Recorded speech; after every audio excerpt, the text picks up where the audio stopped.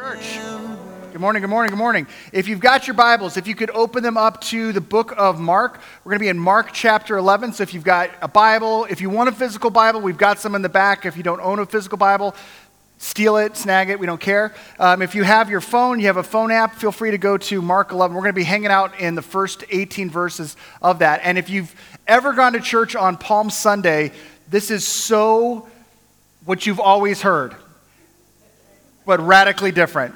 There's some things in this passage that even up until studying it for this weekend, I'm like, oh my gosh, I don't know if I saw that before, but it's really, really cool as we kind of do an archaeological dig through a couple of layers.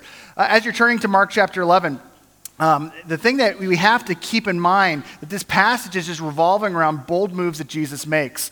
And everyone here, you've made bold moves in your life, or at least the things that were noteworthy or worth thinking about in your past were bold moves. Bold moves like if you tried out for a team, you didn't think that you were athletic enough, but you got on the team, or you didn't. That was a bold move. And to this day, you're either like, it's a victorious moment or it's a scar, but it's there. For some of us here, a bold move was taking a job or asking someone out, or saying yes to a marriage proposal, or traveling or moving, or any one of these things. These are bold moves, and they change everything. And when you look back on your past, you don't think about the safe stuff. You don't think about the things that were like, oh yeah, you know what, I could choose this, or I could choose this. It doesn't really matter. Those decisions really are forgotten in history. The things that stand out are the bold moves. And my life, there have been some bold moves that have just been defining. The purpose of a bold move, that if it's intentional, more than just making a decision for your personal life, if it's intentional, an intentionally bold move, the purpose is to affect change. This is a picture of myself at Ed DeBevick's in junior high. That's me. There's my brother Josh, and that is Melissa Langley. I've had one love in my life, and that's Julie McFadden. But if there was like a queen of the crush before I knew what love was, that was Melissa Langley. Melissa Langley lived in Whittier, California, and I so desperately wanted to date Melissa. I so wanted her to think that I was something special, but I realized that when she looked at me, she did not see what I saw in her. And so I had to do something bold to actually affect some type of a change. And throughout the course of the saga, and we could be here for 3 hours of me telling you from junior high through high school, the saga of pursuing the attention of Melissa Langley. Outside of that, seriously, I sent her letters and a letter, if you're south of 21 years old, it was like this thing where you sent information through a system where you put a stamp. It was crazy. But I would draw all over the envelope, so when she got it, she'd go, and I remember at a camp that our churches, she went to Whittier First Baptist, I went to Torrance First Baptist, we went to the same camp. I raced one of my friends up a 75-foot pine tree to get to the top, just so that she would like me and not my friend. Did not work. She went out with him that weekend. But regardless, back in the start of the Melissa Langley saga of me just crushing on Melissa and wishing desperately that she would be able to like me too, I remember one of the boldest things I ever did was I knew that her church was going to be coming to Torrance to go to Wilson Park. Wilson Park wasn't special. It was just a park in the middle of Torrance, in the middle of town. And it was a place where our church was having kind of like their annual picnic deal, and Whittier First Baptist was coming too. So I knew this had to be the moment where she saw something, and I did something bold that would help her say, I will never, ever forget this. And that I was successful at. I had just started skateboarding, and I was like, okay, I don't know any tricks, but I'm going to do something. And I'm just going through my head, and I'm like, wait a minute, this is Wilson Park. Wilson Park. Wilson Park is a place that has a hill, and the hill has got a particular name, and the name is Suicide Hill. Suicide Hill at Wilson Park is this hill that is like, and if you go down it on rollerblades or skateboards, it's just insane. And I never had, but today would be the day. And I was going to wait for Melissa to get out of her car, her parents, and I would get my buddy Victor Gamboa to go over and coax her, just start talking with her to try to get her over to the base of the hill, right where the maximum velocity would be, so that she could look at me doing something insane and say, that is the type of man I want to spend the rest of my life with. And it's that is the type of 13-year-old I want to spend the rest of my life with. And so I'm standing there, I'm waiting for Victor to give me the high sign that she actually was there, because everyone was so small, like little ants. Victor's down there, he's like,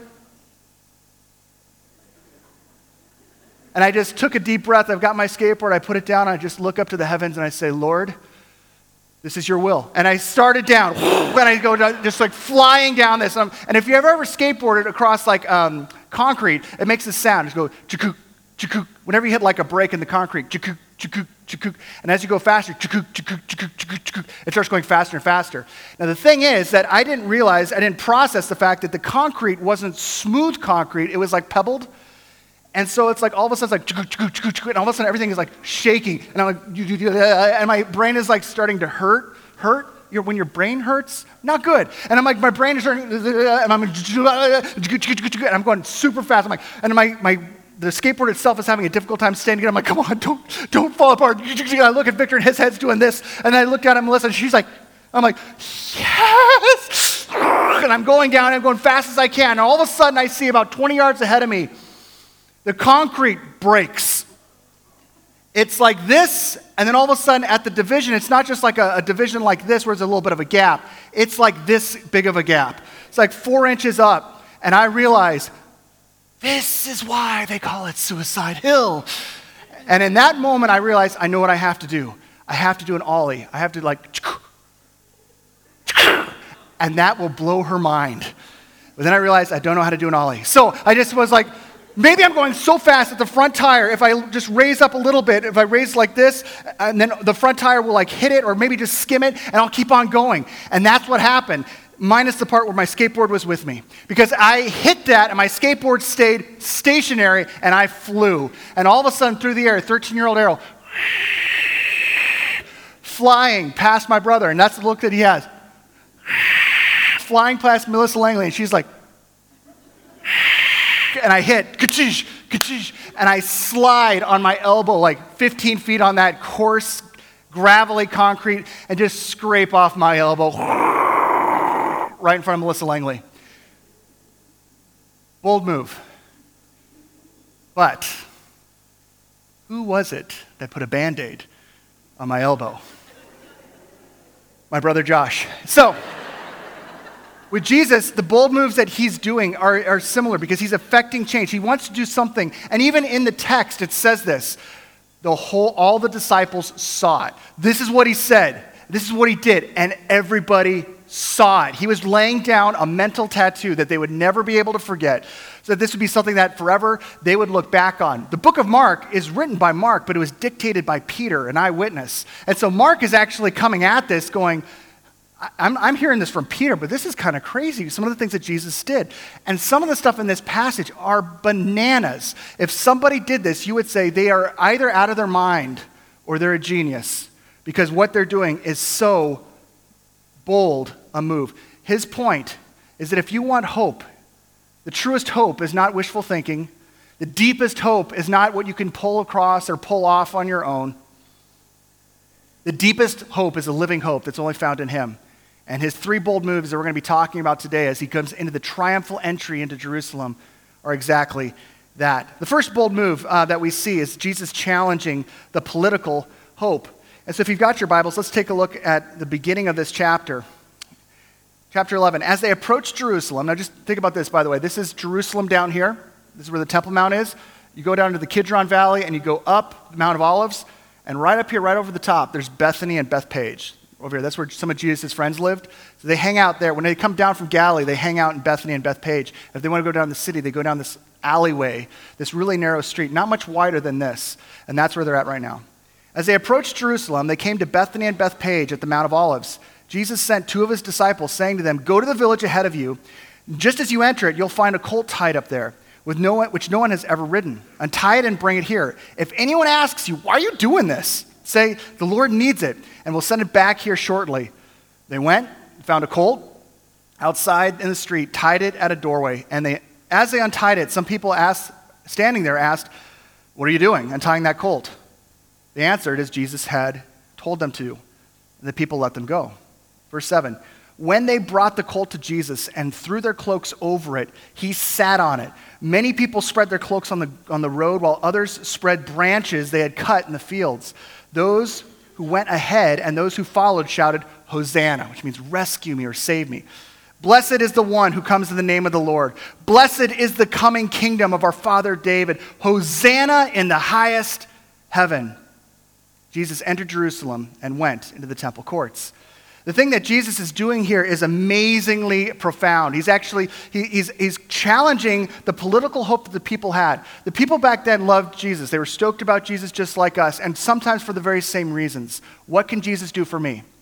We're in the 30s in AD. We're not even making that our calendar, but this is the 30s, and life is really messed up. We have lots of issues. We're in the Roman occupation, and we have a whole lot of needs. And we need someone who can save, not our future, we need someone who could save our now. We need Jesus to rescue us. Hosanna, he's the one. And yet, Jesus does something to prophetically challenge and prophetically mock a shallow political hope that they were looking for him to fulfill. And he's doing it prophetically right out of Zechariah. Zechariah 9:9 says, "Rejoice greatly, daughter Zion." Zion's another name for Jerusalem. "Shout, daughter Jerusalem. See, your king comes to you, righteous and having" what? Salvation. And another word for salvation is rescue. Okay, salvation sometimes we can pigeonhole it into a very Christian word, which is appropriate. But what it means is rescue. And they're saying this. Prophet Zechariah is saying, be encouraged, Jerusalem, because guess who's coming? Your rescuer. You have a rescuer coming. You should, no matter how garbagey it is now, how bad it is now, a rescuer is coming. A warrior is coming. Someone that you could depend on. Someone who could come in and just take, he could come into the situation and clean the floor with people. This is who you should be expecting. And yet, listen to the flip side of Zechariah's prophecy. Because it goes from sounding like we're proclaiming Rambo is coming to someone radically different. To you, he's righteous and having salvation, rescue. Gentle and riding on a donkey, on a colt, the foal of a donkey. All right, so here's the two simultaneously contradictory pictures that we're seeing here.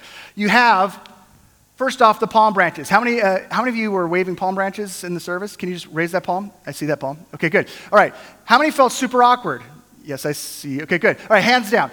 Now here's the thing. This was something that was not just a, hey, looks like something good to wave. Yay, Jesus is coming. This was a political statement. The palm branch was something that basically people would cut off, and they would say, just like in the midst of our arid Mediterranean environment, this is a sign of life. You are a sign of life. You who we are proclaiming are a sign of life. We are in a messed up situation, and you know what? We have enemies all around us.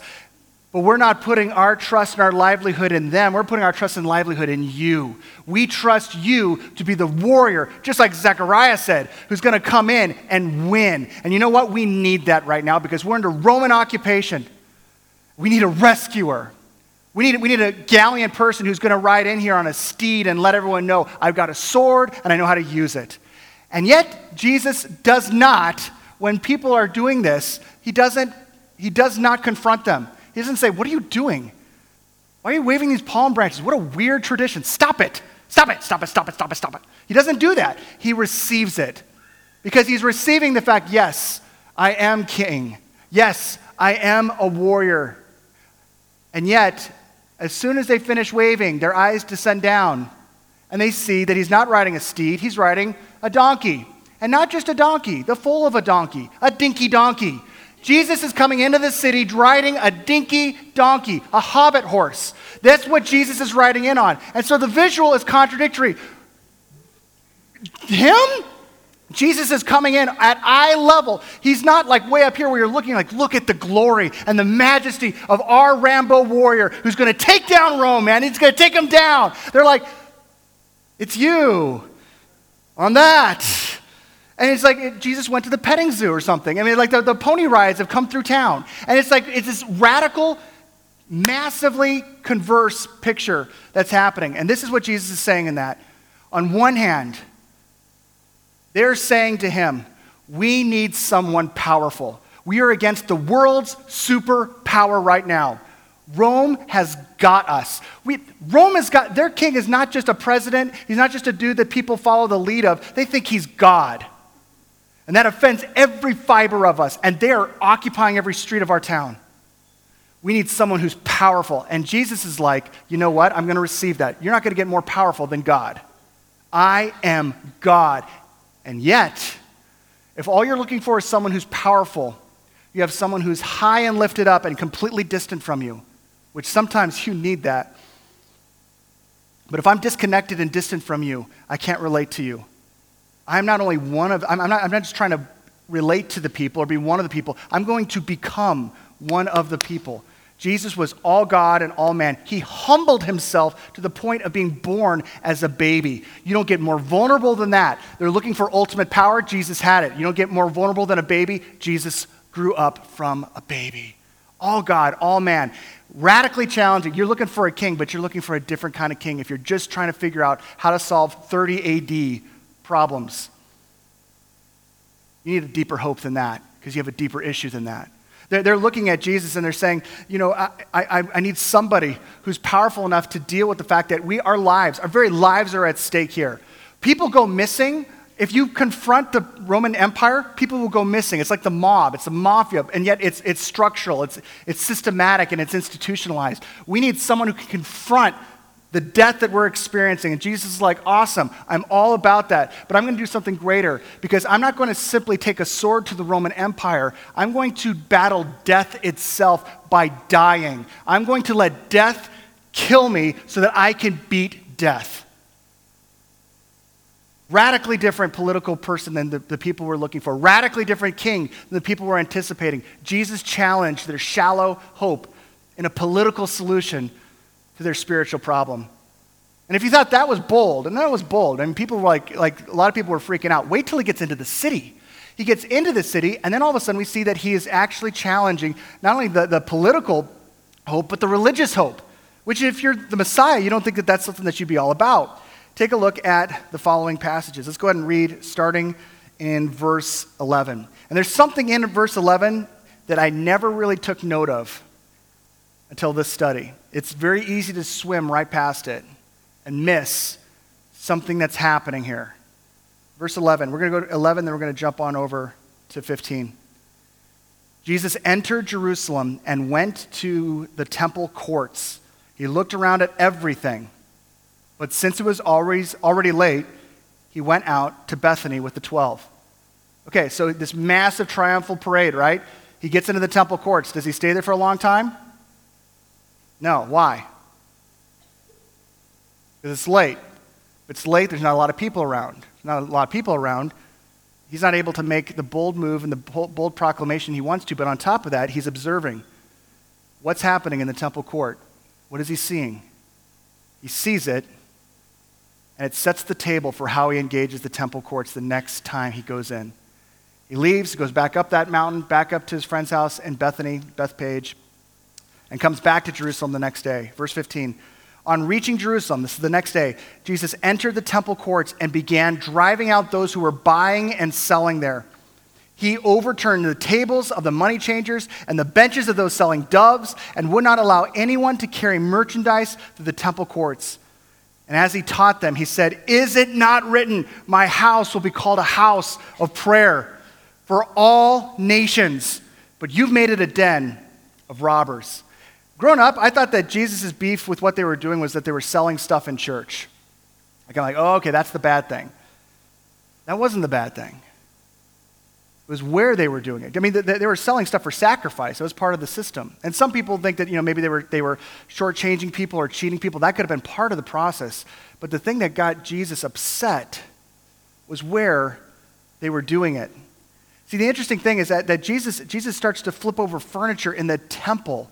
And you can't understand how absolutely offensive that move was until you realize how important the temple was to his tribe of people, the Hebrew people, the Jewish people. It starts with the fact that there's something about the presence of God, the holiness of God, the absolute separation from God, that we actually had a participation in the garden, that Adam and Eve were in a place where shalom was there. And shalom is not just peace, like there's no wars going on. Shalom is like the absence of anxiety and stress and strife, because there's no issues between you and God, there's no issues between you and other people, and there's no issues with you and creation itself, your body, the world around you. Everything is shalom. It's peaceful, and it's awesome, and it's full. It's fulfilled in the presence of God, and the garden was all about that. Then all of a sudden, Adam and Eve decide to elevate their own will over God's.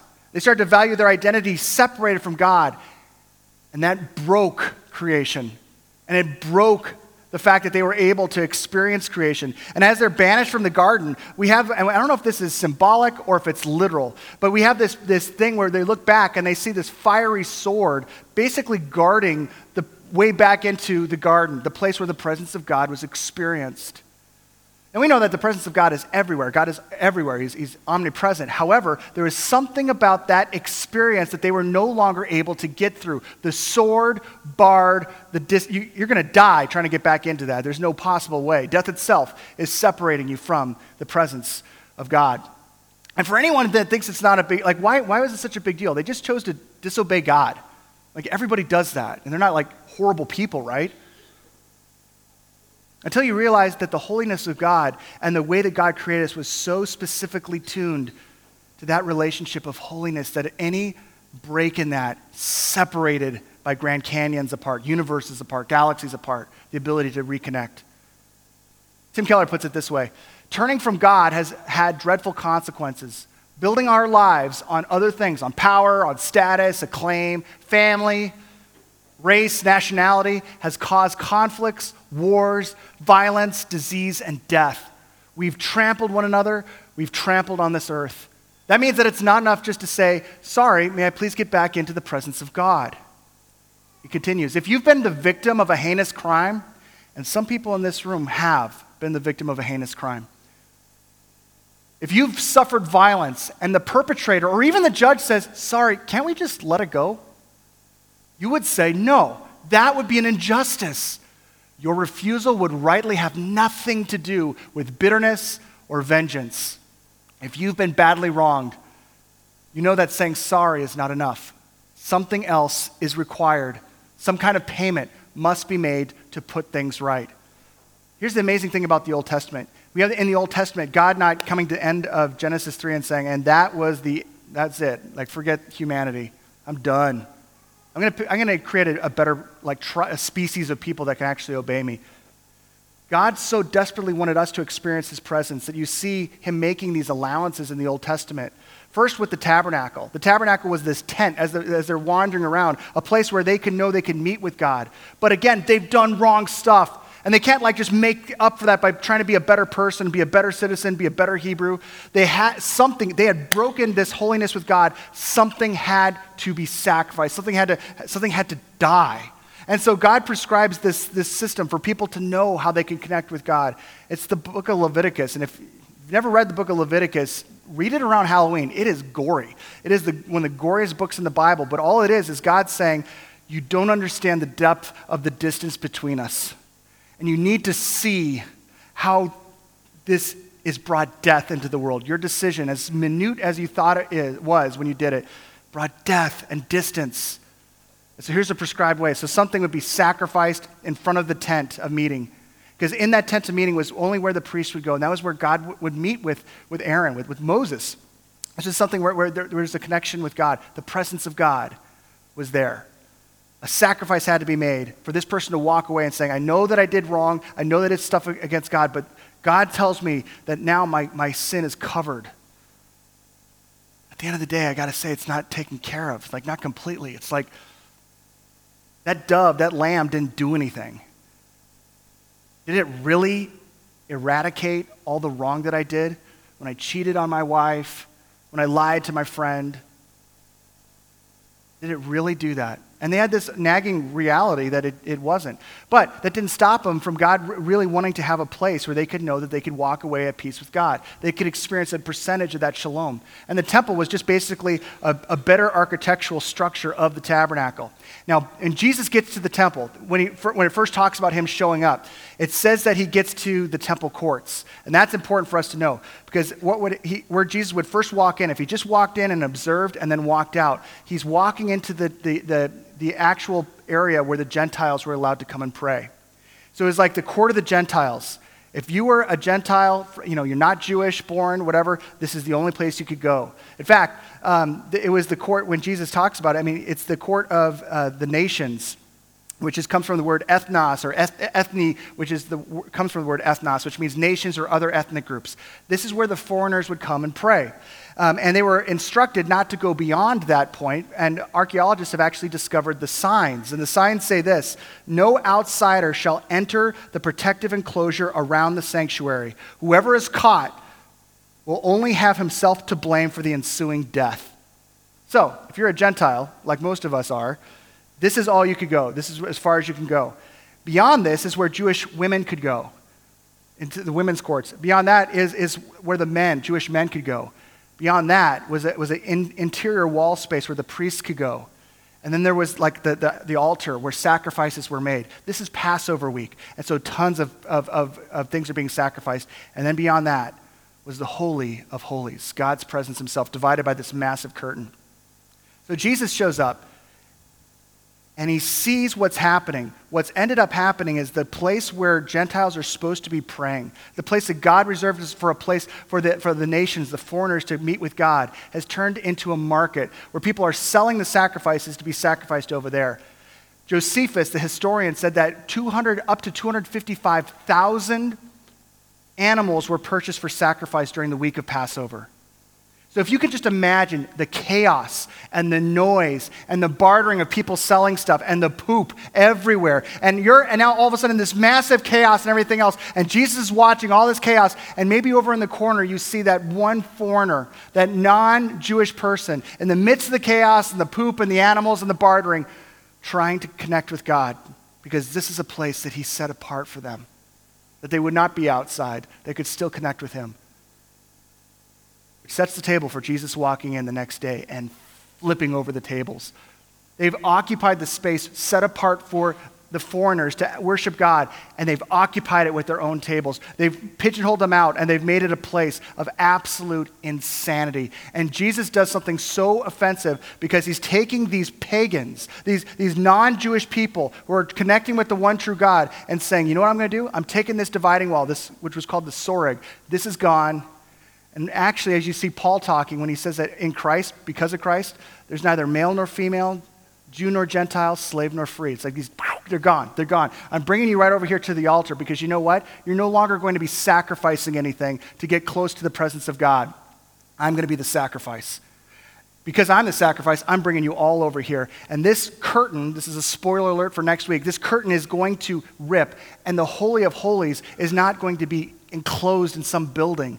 The prophets in the Old Testament said that there'd be a day where the holiness of God would spread like waters, like flood waters all across the earth, so that the entire earth becomes the Holy of Holies. The presence of God is something that the people were so offended because you're taking something that helped us keep the Gentiles out, and you've allowed them to come close. There was an urban legend that the Messiah, when he came, would actually eradicate all of the foreigners out of the temple. That his job, part of his job description, was to get rid of them so it could just be us Jewish people. And yet Jesus, Messiah, doesn't cleanse the temple of the Gentiles. He makes way to bring them in. But the even more subversive, more offensive thing is that Jesus is destroying their ability to connect with the presence of God. The thing that Leviticus prescribed. Like, how dare you do this? I want to be close to the presence of God. I want to know that God, the shalom of God is with me. And you've destroyed that. You've taken away our ability to sell sacrifices. If there's no sacrifice, how do I get close to God? If nothing dies, how do I experience the sacrifice of God? How do I experience the presence of God? Within 1 week, within days of that offensive reality that Jesus boldly put right in front of their face, they would have their answer to the way that God intended to make a way for them to come close. That they would no longer be sacrificing anything else. He would be the sacrifice. The third bold move, not only do we see the political and the religious hope being challenged, but he challenges something even more close to home, because there's people that love what Jesus did by challenging the political hope, love what Jesus did by rearranging the table and showing us that our religious hope is only in him as the sacrifice on the cross. This one gets far more personal. And this is the bizarre part where we're just like going, what in the world are you doing here, Jesus? And if you've ever read this in the Bible, you might have just skipped over it or read through it really, really quick because you can't explain away Jesus' bizarre actions in this. Let me show you what I'm talking about. Verse 12 of chapter 11. The next day, as they were leaving Bethany, Jesus was hungry. Anyone in here ever been hungry and you just really want something to eat? 2 people. Jesus relates to you too. All right. Seeing in the distance a fig tree in leaf, he went to find out if it had any fruit. All right, so far so good. You're in the first century, you're like hungry, and you've trained your eyes to know what plants and trees are edible, they have fruit on them. And so and you know what seasons that it's time to eat and stuff. So you're like, boom, fig tree, I'm hungry, that's going to be my answer. So far so good. When he reached it, he found nothing but leaves, because it was not the season for figs. Now this is where you or I would naturally go, bummer. I totally forgot this isn't the season for figs. This is the springtime. It's not going to be till like summertime that there's going to be figs that are going to be ripe enough to eat on this thing. Then he said to the tree, like you do, may no one ever eat fruit from you again. Now here's the thing. If you ever saw somebody yelling at a tree, take a couple steps back, because that's crazy. And just in case anyone thought, well, maybe they misunderstood, maybe they didn't see it, maybe it was just one person that saw it. Mark records, and his disciples heard him say it. And then they move on. No explanation, nothing. But the first century readers would understand. The fig tree was a symbol. Israel's got lots of symbols that symbolize them. They've got the pomegranate. If you go over there today, you'll find ceramic pomegranates, and the fig tree. Fig tree is a symbol of Israel. And so the tree is not just a tree. When Jesus is chewing it out, he's chewing out the symbol for the nation itself. And here's the other weird thing, because I always had an issue with that. Why is Jesus acting surprised that it doesn't have fruit? It's not the time when you would have fruit. Or is it? The fig tree in Israel is really, really trippy. You've got this thing where in the springtime when the leaves come out, there's no figs on there yet, but all along the branches are these nodules, these like little nodes. And the nodes are there. And people who are walking and traveling, what they would do is in springtime, if you saw a fig tree in leaf, you would know no figs are going to be there, but there's like trail mix all along the branches that I could pick and eat. It's edible, it's good. You're super hangry in the day, you find a fig tree in the springtime, no problem. The only time you would come across a fig tree that was in leaf but had nothing on the branches was in situations where that fig tree was sick, where there was decay on the inner parts of the tree itself. And Jesus is like, this is you. You want to know why I'm angry? You know why I'm freaking out? I mean, you just saw me flip over a bunch of like furniture in one of the most sacred place in our faith. But I'm yelling at a bush right now. I'm yelling at a branch. The reason I'm yelling at a branch is because of the fact that this is you. You have this picture of God bless us. And you look blessed. And you've got a house, you got a family, you got stuff, everything's good. And yet the very thing that you need to be offering the people along the trail is not there. There's no fruit. Jesus isn't getting angry at the fact that God has blessed them. Jesus is getting angry at his people because Genesis 12 said, I'm going to bless you and you are going to be a blessing for all the nations. Jesus is taking the fact that they have zero fruit in the midst. Where does that leave us? You're here today. And a lot of people would say, that person, super religious. They don't even know about your life, but you're super religious because you showed up. Right on. Good for you. You look, and I look, like we've got things together. But showing up, or even saying that you're a Christian, isn't fruit. That's the leaves. Jesus is pointing out that oftentimes we could be the very people, when the world is hungry around us for answers, that have zero fruit to show them. Fruit shows up if you are a naturally angry person. And some of us are. We're just wired that way. Like we were like angry at 2. You don't believe me? Go to the nursery. You'll find them.